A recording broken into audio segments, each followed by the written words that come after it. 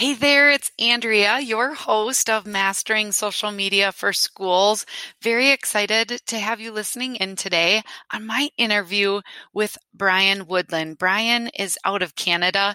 He runs a company now called Brian Inspires, and I know you're going to leave this interview truly inspired. We talk about all things inclusion, and he's going to start out by telling us how much he learned about what he didn't know. And the way that he learned that was really through listening. And I think it's a true lesson for all of us in school communications.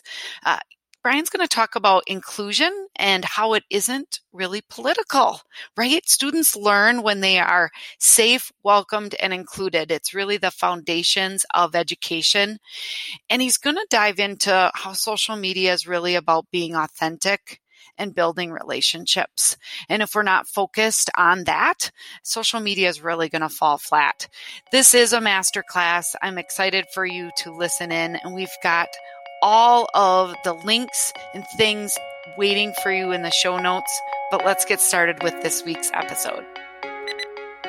I'm Andrea Gribble, a Wisconsin mom who got laid off from her corporate career and jumped into entrepreneurship, not knowing exactly where that road might lead. I'm a natural-born cheerleader who discovered a way to cheer on schools through the power of social media. Turns out, social media isn't easy. I had to figure out what I was doing, and now I'm here to teach you everything I've learned. The Mastering Social Media for Schools podcast gives you simple, actionable strategies to celebrate your students and connect your communities through the power of social media.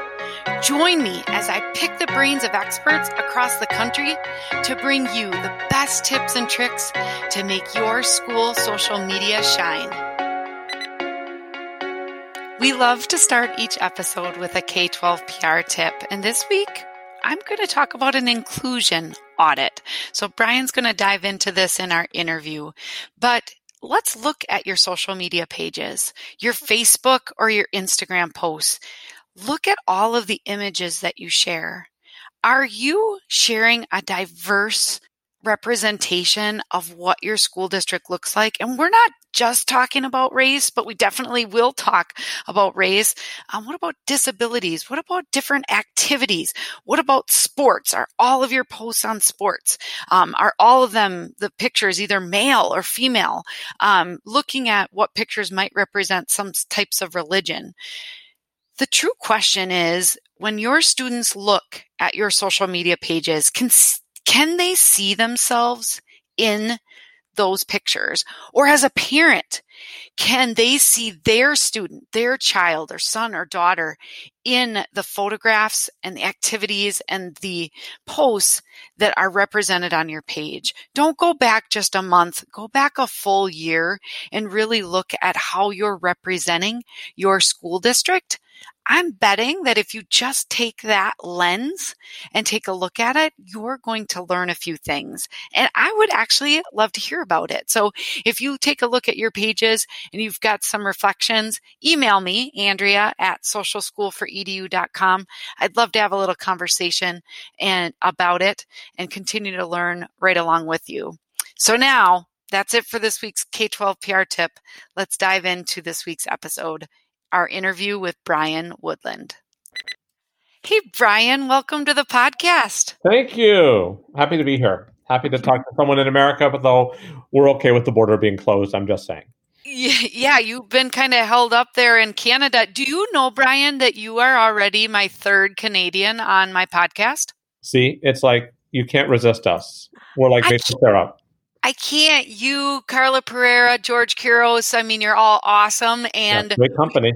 We talk very similarly, so we're from the same neck of the woods. I'm just excited to have you here, and you have been a requested guest, so I wanted to get you on the podcast.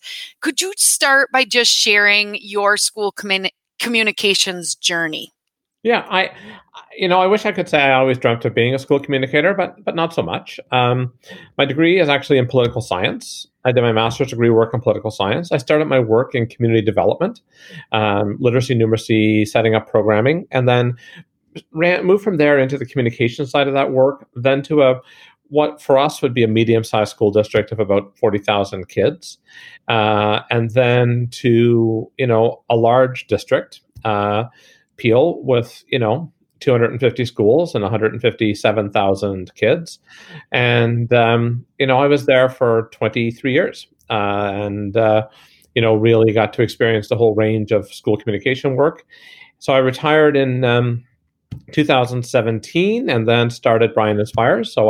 Which is to speak, consult, and inspire. So I've done, I hope, all three, but certainly lots of speaking and lots of consulting, and continue to do that work. I live actually now in Ottawa, which is the nation's capital, and so it's been an interesting journey. And along the way, I've met lots of great people. Most of them, frankly, if I looked at my major professional development through places like NSPRA, and learned along with so many of my colleagues on both sides of the border.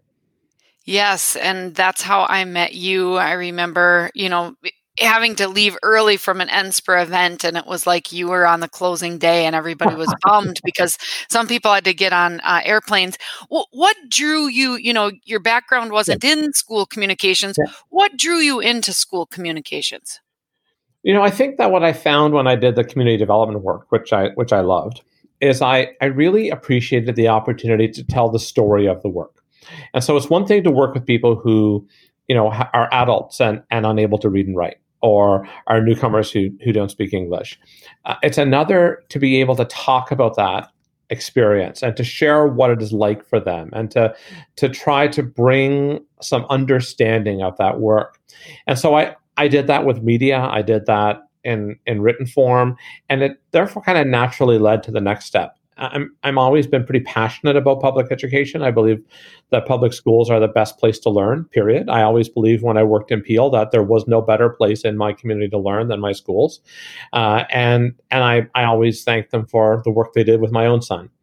But I want to make sure I tell that story, and that I want to inspire the people who do the work on the front lines, who I admire so greatly, to help and support them and to tell that story as well.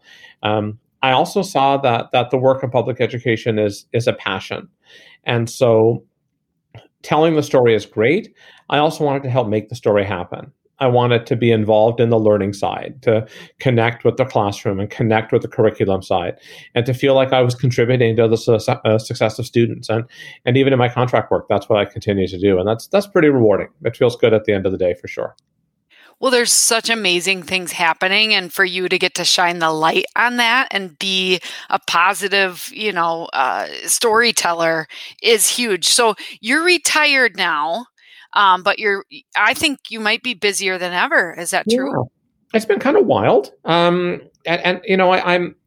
worked pretty much since we entered captivity. I've been working more than full time, which is surprising.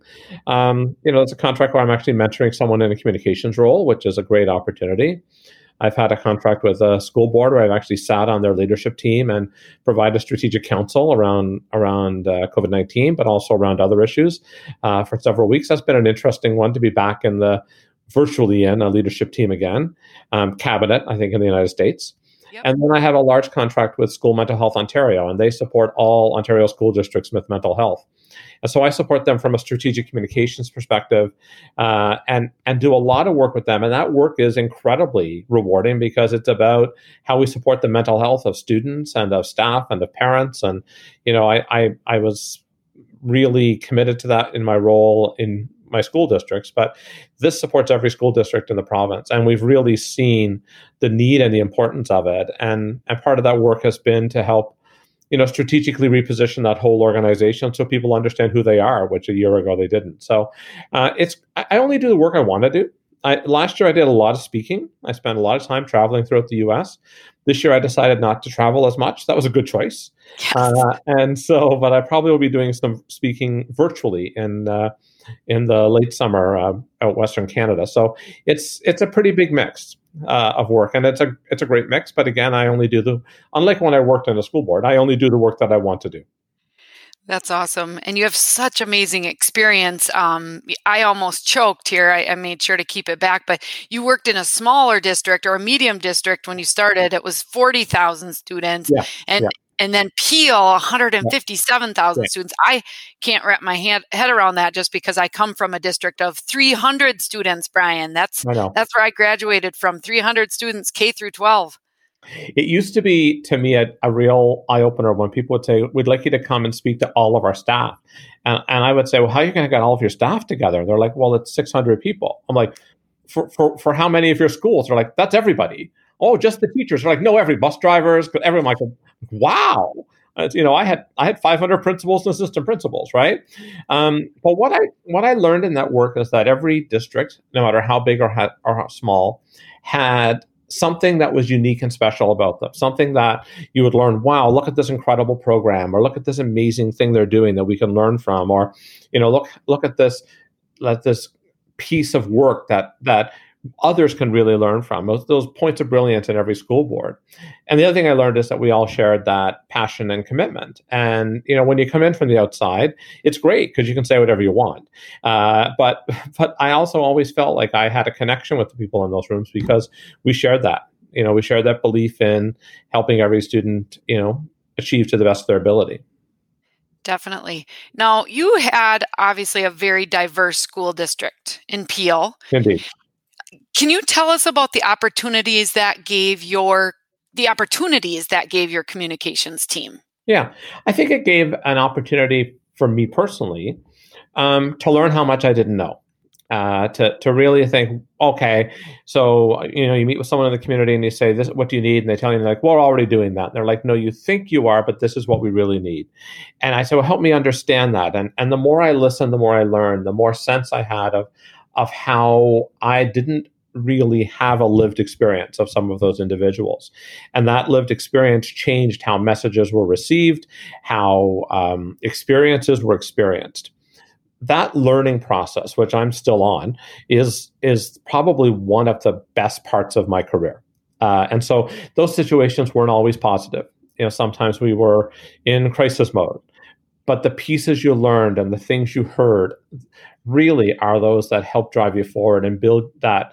What we're supposed to have an organization to be, look at a values chart in a school board, it probably says empathy. That empathy is built by that understanding. It's not built by saying, no, I know this communication stuff. I know what I'm doing. Just read the brochure.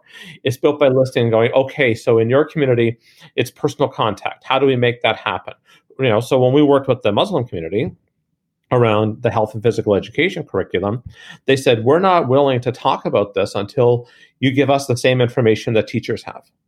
And so we brought the Muslim leaders in, all the imams in, and we ran a teacher training session for them. And then they came back and said, we need more. And so we did a second teacher training session for them. But once they had it and they trusted us, then they said, could you come out to our mosques and do this with the people who are there in our mosques? I mean, that's an amazing opportunity to be there with those faith leaders in their communities, talking about an issue as difficult sometimes in that community as healthy sexuality and gender identity. But it was about doing what it takes to build that trusting relationship. To me, that's a critical piece that I took from all of that work, was how much I learned. Yeah, that's really insightful. I love that. We have the opportunity. There is so much to learn when you listen.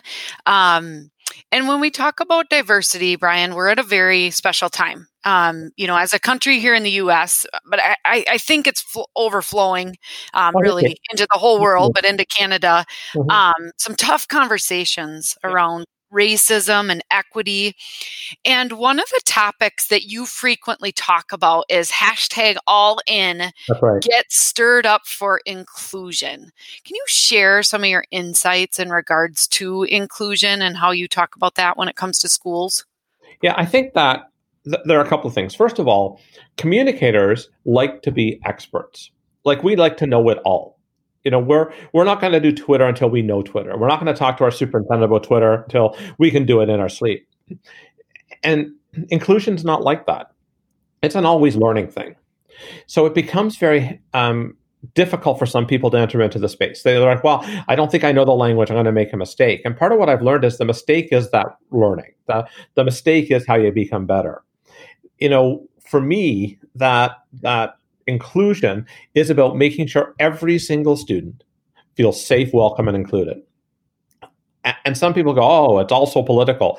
It is not political to make sure every student feels safe, welcome, and included. It's a foundation for learning. Every piece of research in educational learning tells you that if students don't feel safe, welcome, and included, they're not going to learn.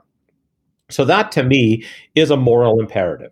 We have to be brave and say, I will stand behind that and do what it takes. There's a great Angela Davis quote that says, I am deliberate and afraid of nothing. I want communicators to be like that when it comes to inclusion. That means listening to hard conversations. That means understanding the need to change. Absolutely, I see what's happening across the border. But I also see that we have systemic racism in Canada. We have anti-Black racism in Canada. We have Islamophobia and racism in Canada. We have to work on those issues. We have to deal with them. We can't say, boy, that history over there is really bad. It's a good thing we're better. We're not better. We're just different. We need to do the work here too. And we're learning what that work looks like. And so I think all in means, first of all, everybody needs to feel safe, welcome, and included. And secondly, every communicator needs to be a diversity leader. It needs to be someone who leads for inclusion. That's not about a pretty poster that says we all belong. It's not about a month that celebrates someone. It's about a genuine effort to make sure all of our work is infused with a goal of helping every student feel safe, welcome, and included. It also means leading really hard conversations in organizations, leading really difficult conversations. I didn't wait in my organization for someone to say, okay, we've done this, now let's talk about it.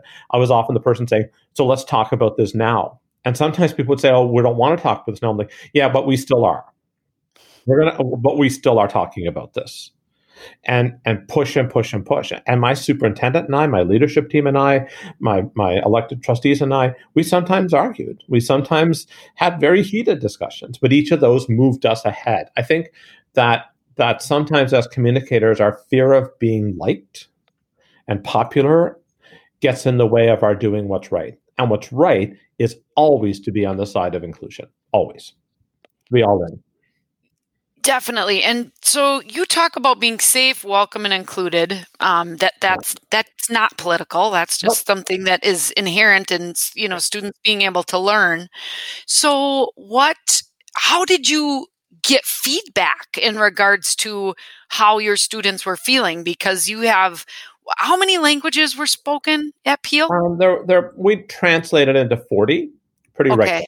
So 40, and then a lot of different religions and everything. Sure. Yeah, absolutely. So we did a number of things. We had groups we listened to. So we met with all the faith leaders in our region multiple times a year from multiple faiths, and we listened to their perspectives. It's not like kids leave their faith at the door, right? Whether they're Christian or Muslim or Hindi or Buddhist, they don't stop. It doesn't stop at this. They bring it with them. So understanding the whole child means understanding their faith. And I know people say, oh, we want to make sure we don't talk about faith in school. But then we post 150 pictures about Christmas in December. We may not call it that, but that's what it is. Or eggs and bunnies in April, and we're like supposed to pretend it's a cultural festival. You connect with people genuinely. So we listen to those faith leaders. So when it was Ramadan, I would go with those Muslim leaders and say, so what are the issues we need to watch out for in school? Okay, so what would be best for you in terms of scheduling events around major Ramadan days? How do we not connect? We push forward a policy in my board that we wouldn't hold major board or school events on faith days. And we created a list of what those faith days were. So we didn't hold open houses. I mean, you wouldn't hold an open house on Christmas Day. You shouldn't be holding an open house on Eid. And so we worked through those pieces. We listened to what teachers and principals heard. We listened to what community organizations heard. We also listened to what our own surveying said around how students felt, how parents felt, and what it took to make people feel included. And all of that is hard, time-consuming work. You have to make time for it. It's not like some of the other stuff we do, right? And it's not like the other stuff stops. There's still people saying, well, we need to promote the open houses, and we need to talk about grade 8 information nights, and we need to have kindergarten registration. Those things don't stop. But the real work of making people feel included is about conversations one-to-one. It's about building that connection through those conversations. I was talking once to someone in the community, and I said, we had a great conversation with this group, and they're really on board with this initiative. And he said, no, they're not. I said, they told me they're really on board with their initiative, and this is your group. And he said, yeah, but that's just because they thought that's what you wanted to hear, and they didn't want to make you feel bad, and they're so glad to be talked to, and you're in a position of power. I'm like, but that's not helpful. And he said, yeah, I know, but you need to be thinking about who you talk to in the community and how often some people really just are so glad to be listened to that they'll say yes, what they really mean is, I don't like this. That's a hard thing to hear, right? It's complicated again. And so it meant that I would sometimes go back and say, okay, so instead of saying, here's what I'm proposing, let me hear what you might suggest. What would you recommend, right, as we build this? So a very different approach that I learned from a conversation that was powerful, I think. So we many times in schools, we have ideas of the way that we think this could work, and we're thinking that this might be great. So you found a different approach by asking for input first and then being able to fold that in. Is that right? Absolutely. Asking for it, and sometimes setting up conversations in different ways. Sometimes saying, okay, so might I ask that you go out to your communities and bring back what you hear? And then we talk together, and then let me hear from that what your ideas are, right? Instead of saying, that sounds great, this is what you need. Do you like that? Because sometimes community agencies, people will say yes. And there are other agencies that are pretty darn strong, and they let you know what they think without being asked, and that's good too. But it's a balance there. That's something I learned. It also means that you sometimes realize that a community is not that one group that says they represent the community. It can be multiple groups, different perspectives. That's hard work. When I first went to my organization, we had a fractious relationship with diverse communities. And so we put together this breakfast, and we invited all the community agencies in, and I gave them access to my superintendent and my elected chair of the board and all these most senior people. And it was a big moment, and they didn't come. And it was crushing, And so I'm like, what happened here? And so I reached out to a couple of people, and the answer is they just didn't trust us yet. And so I invented this saying that I used to say to my team, love me suddenly doesn't work. It doesn't happen that fast. It's like a relationship. It takes time. It takes trust. There are people in those communities who I still talk to 3 years after retiring, who I still connect with, who still share their ideas with me. Or sometimes I ask them, I say, I'm presenting to this group. What would you say? Or what would help? That's about a relationship. Definitely. When you had these conversations, obviously it wasn't just one person. There's a lot of different folks. How do you record those types of conversations? Do you record them, or I would think they might be nervous about that. So are you just taking notes, or? Depends on the group. My brain actually remembers all the conversations. It's a scary thing. But there are also times that we would say to them, how can we do this? Okay, might we have someone who's like a recording secretary who sits quietly and does that in short? And they'd say, okay, or can we do it this way or that way? I'd ask them, and they would let me know. And they would tell me what they're comfortable with. And so each piece of that is helpful, or maybe we would ask them to help by using we have 153 million educational collection strategies in school boards.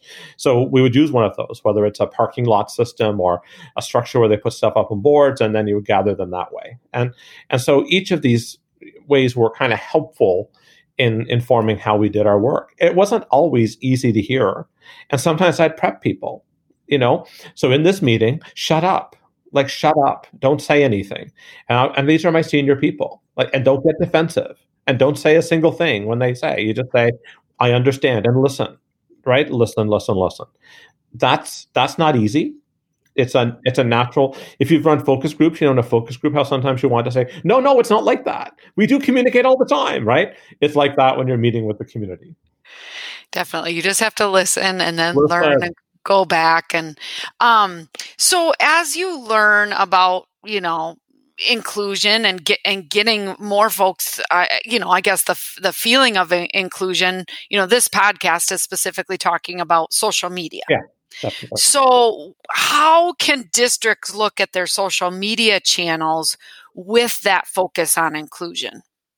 It's about showing the work. So I made sure that when I was at those meetings, I tweeted about it, right? That I showed that where we were and what we did, and talked about the work and talked about the progress. I think that there's a tendency in school boards to very safely communicate about inclusion because people are afraid to make a mistake. So you quote about Black history during Black History Month. You use a quote by Martin Luther King. You select from a very safe selection. You watch events that you think might be, quote, political. And that's the wrong way to go. Inclusion work is brave work. And so the social media side needs to show the courage of the organization. This past summer at NSPRA, I asked who in the room had put out a statement about immigrant children being imprisoned at the border and what parents should do if they're approached by police. And there weren't very many people. And I showed a couple of people in the States who had done it.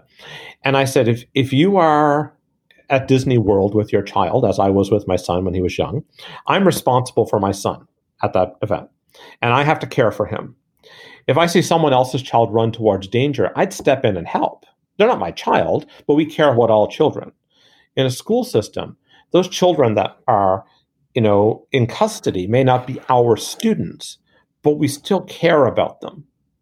And we need to show that we care about them. We need to say we care about them. And that means getting some flack, and that's okay too.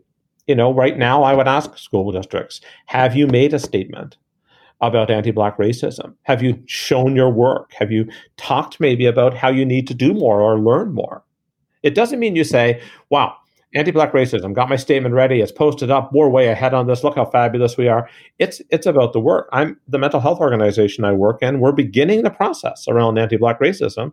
So on Blackout Day, we didn't say anything, but the next day we said, we took yesterday to think and reflect and to learn.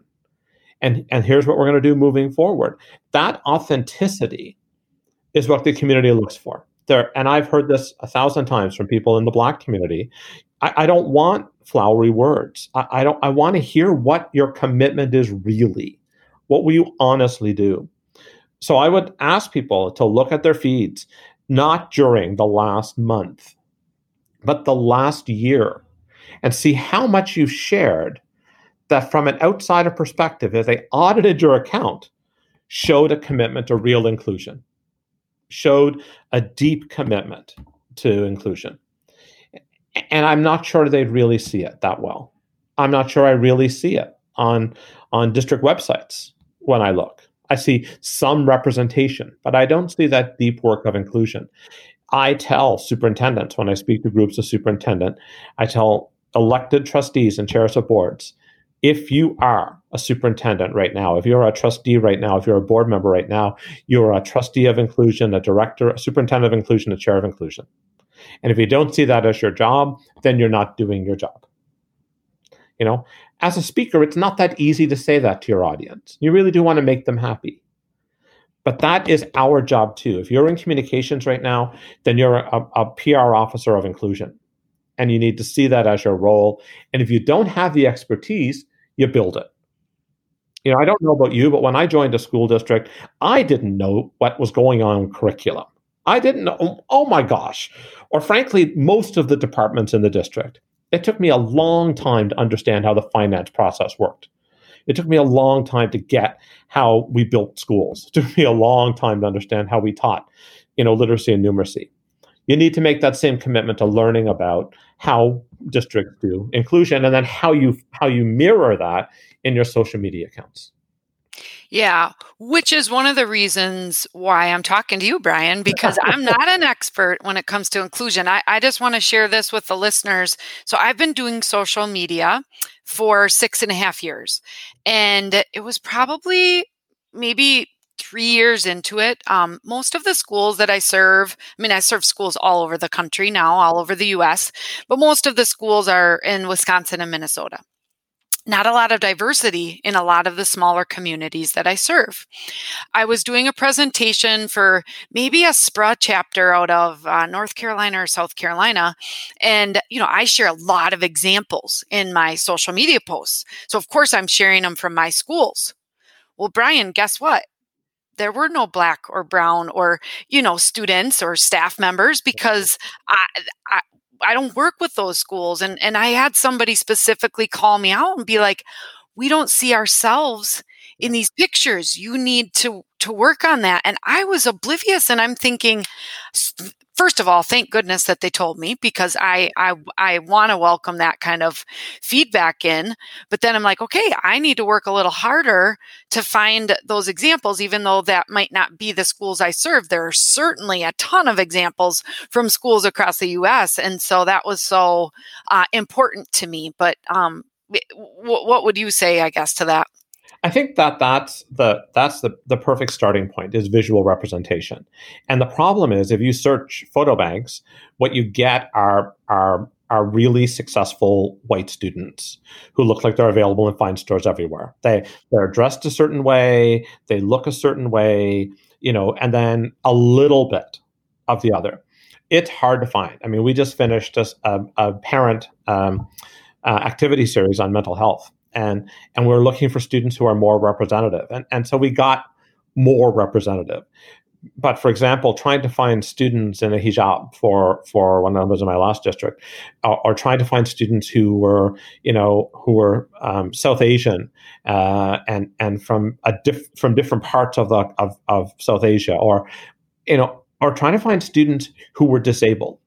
And I heard students say, "I have never seen an image of a disabled student on your website." And you're like, "Oh, that so hurts. What does that be like?" And so, we ended up creating our own photo bank. We ended up taking our own photos in Peel because we just couldn't get them. And when we did get them, they just looked too polished. They just looked too unreal. And I'm concerned about that. I'm concerned about how we pull these images all the time that are the same images. And I wonder how many images that are connected to the word success look like me.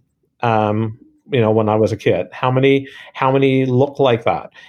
And I'm still learning. We're working around some of those images, and person on the mental health side, and the person said, it's great to see these young Black male, young Black female that are not.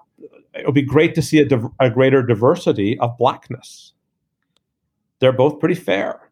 And you're like, wow, look, they're both pretty fair Black. Okay, I need to work on that, right?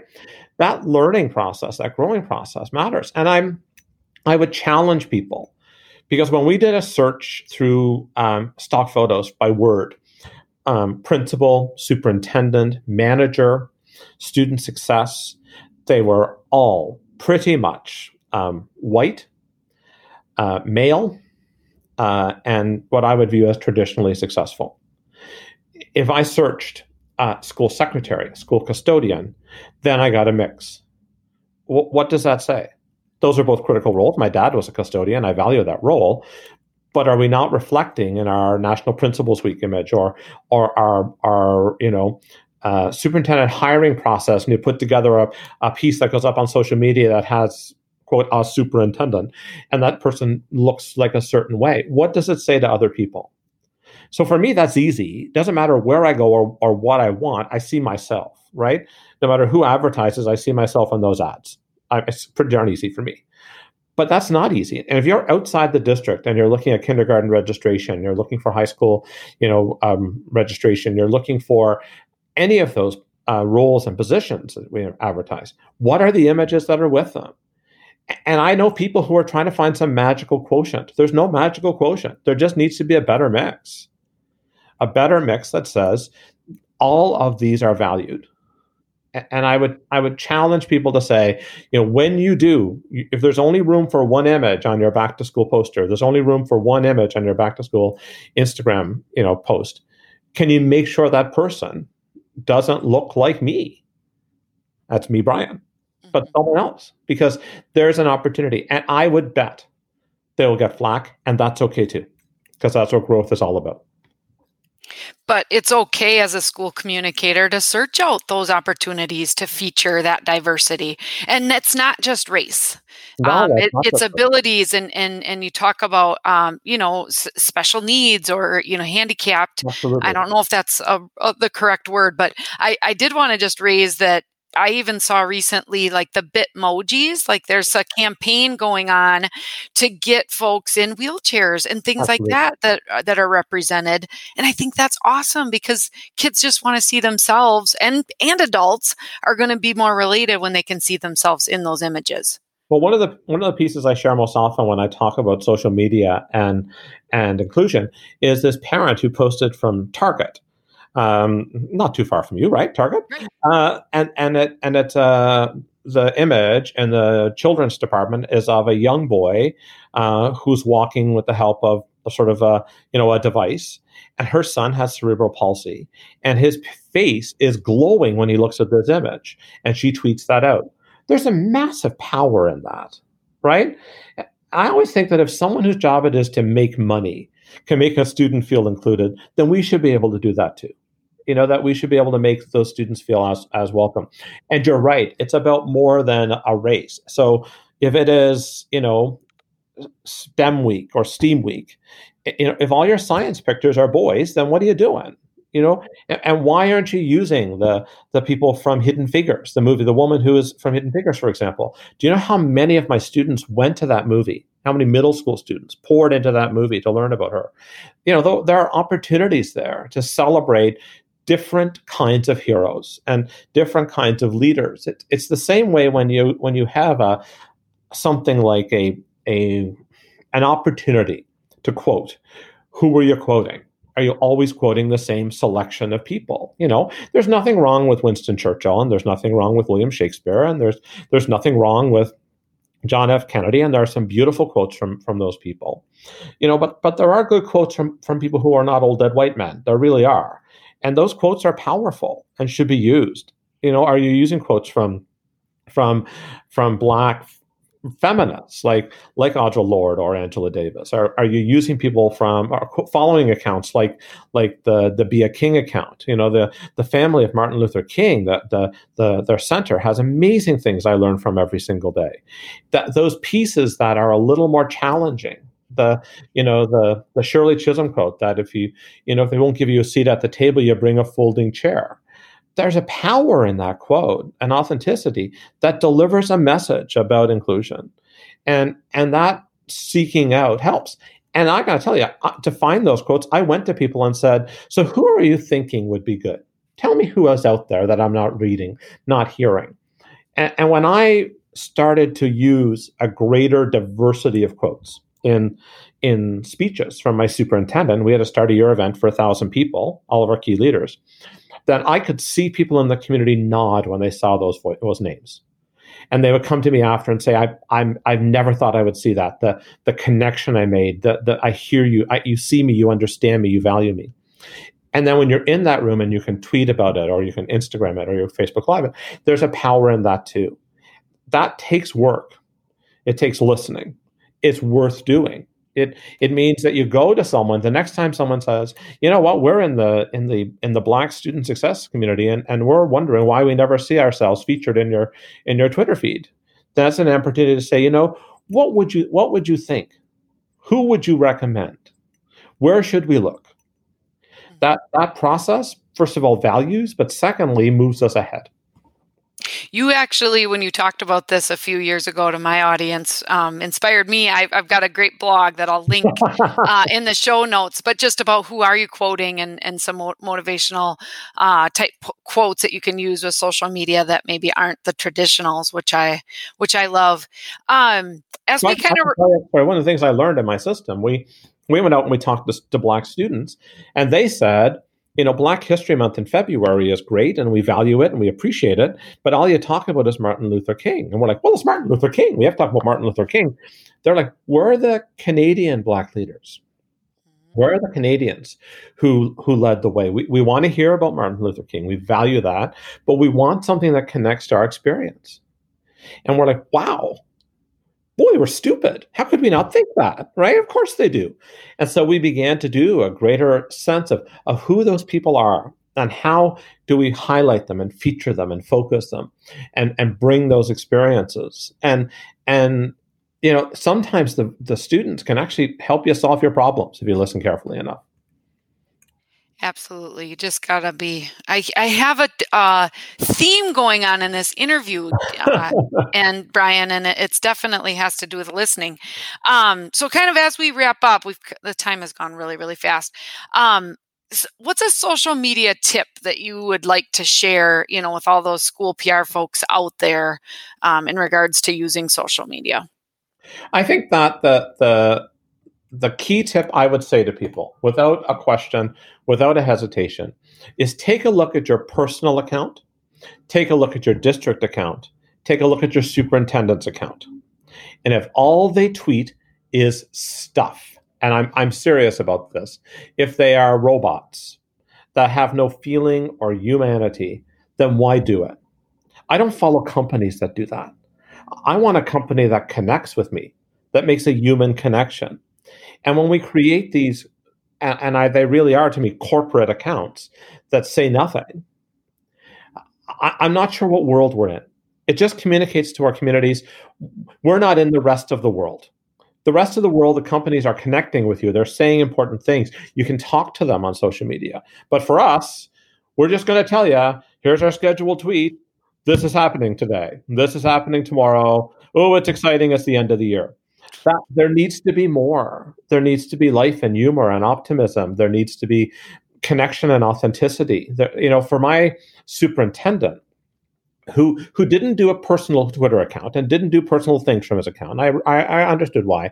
But for him to tweet that he was at the Pride picnic during Pride Month and show his picture of himself with the people there was more powerful than anything we could ever have produced. I have to tell you that I never felt as connected to the people in my giant school system as when I was on social media. It's when I felt the personal understanding of who they are, when we built genuine connections that were personal around things like what I cooked and when I cooked it, but they also followed to see what I said, how strong I would be. Did I stand out? Did I support? I think the time is ending for robot accounts. When I moved to Ottawa, and I tweeted that I was taking my Air Canada flight to move to Ottawa, Air Canada is a giant airline. And they replied on Twitter to say, we're glad to have you here and welcome home, with an image of a welcome mat. That's a very small thing, but it really built my loyalty. They heard me, they responded, there was a human connection, there was some thought. How are we doing that around inclusion? How do we make sure that all of our accounts, all of our platforms, my wife and I joke in the Hallmark movies, we're like, we have to put this out on all social media platforms, on all our social media platforms, that we're authentic, that we're real, that we show the amazing wonderfulness that is public school, that is this great place of fun and laughter and humor and caring and sometimes even making mistakes. How do we share that in ways that are genuine? And how do we do that in a social media way that I think amplifies the public school experience around everything, but especially around inclusion? I think that's the big challenge. That's really good advice. And I think, even great advice to the world we're living in right now, right? There's so much uncertainty around COVID and just the, kind of the unrest with some of those racial tensions and equity. And I just think that's great advice to leave our listeners with, Brian.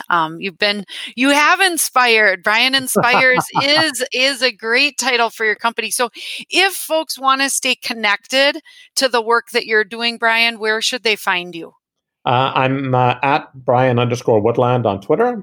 I am also have a website, brianinspires.org, or they can reach me at brian.woodland@rogers.com. So I am sadly still on social media all the time, no matter what. But I really just say thank you to all the people who do the work on the front line. I know how hard it is, and I value that work every day. Yeah, you've lived through it a lot of years. Well, all of those links that you just mentioned are going to be waiting for you in the show notes, listeners. So check those out. Thank you so much, Brian. I really, truly appreciate the work you do, how much you're giving back, even though now you are retired, but you're busier than ever. And I look forward to hopefully seeing you in person soon. So thanks so much. Thank you. Take care, Andrea. All right. Bye-bye, guys. Bye-bye. Well, that's a wrap. Another episode of our podcast. I hope you learned a lot. And if you did, you should hit subscribe, right? Have you subscribed to this podcast yet? We come out with new content every single Monday. We're interviewing great guests. We're uncovering great tips that are going to help your school. Hit the subscribe button. And if you haven't left me a review yet, I'd love to hear from you there. So just hit a review. Now, in the show notes, you can actually sign up for my newsletter. You guys, socialschoolforedu.com. We've been serving schools since 2014. We just focus on social media. And if you want helpful videos and blog articles and links to other helpful content, you're going to want to be on that free newsletter. So check that out in the show notes and get signed up today. Socialschoolforedu.com is our website. You can check out more of what we offer there.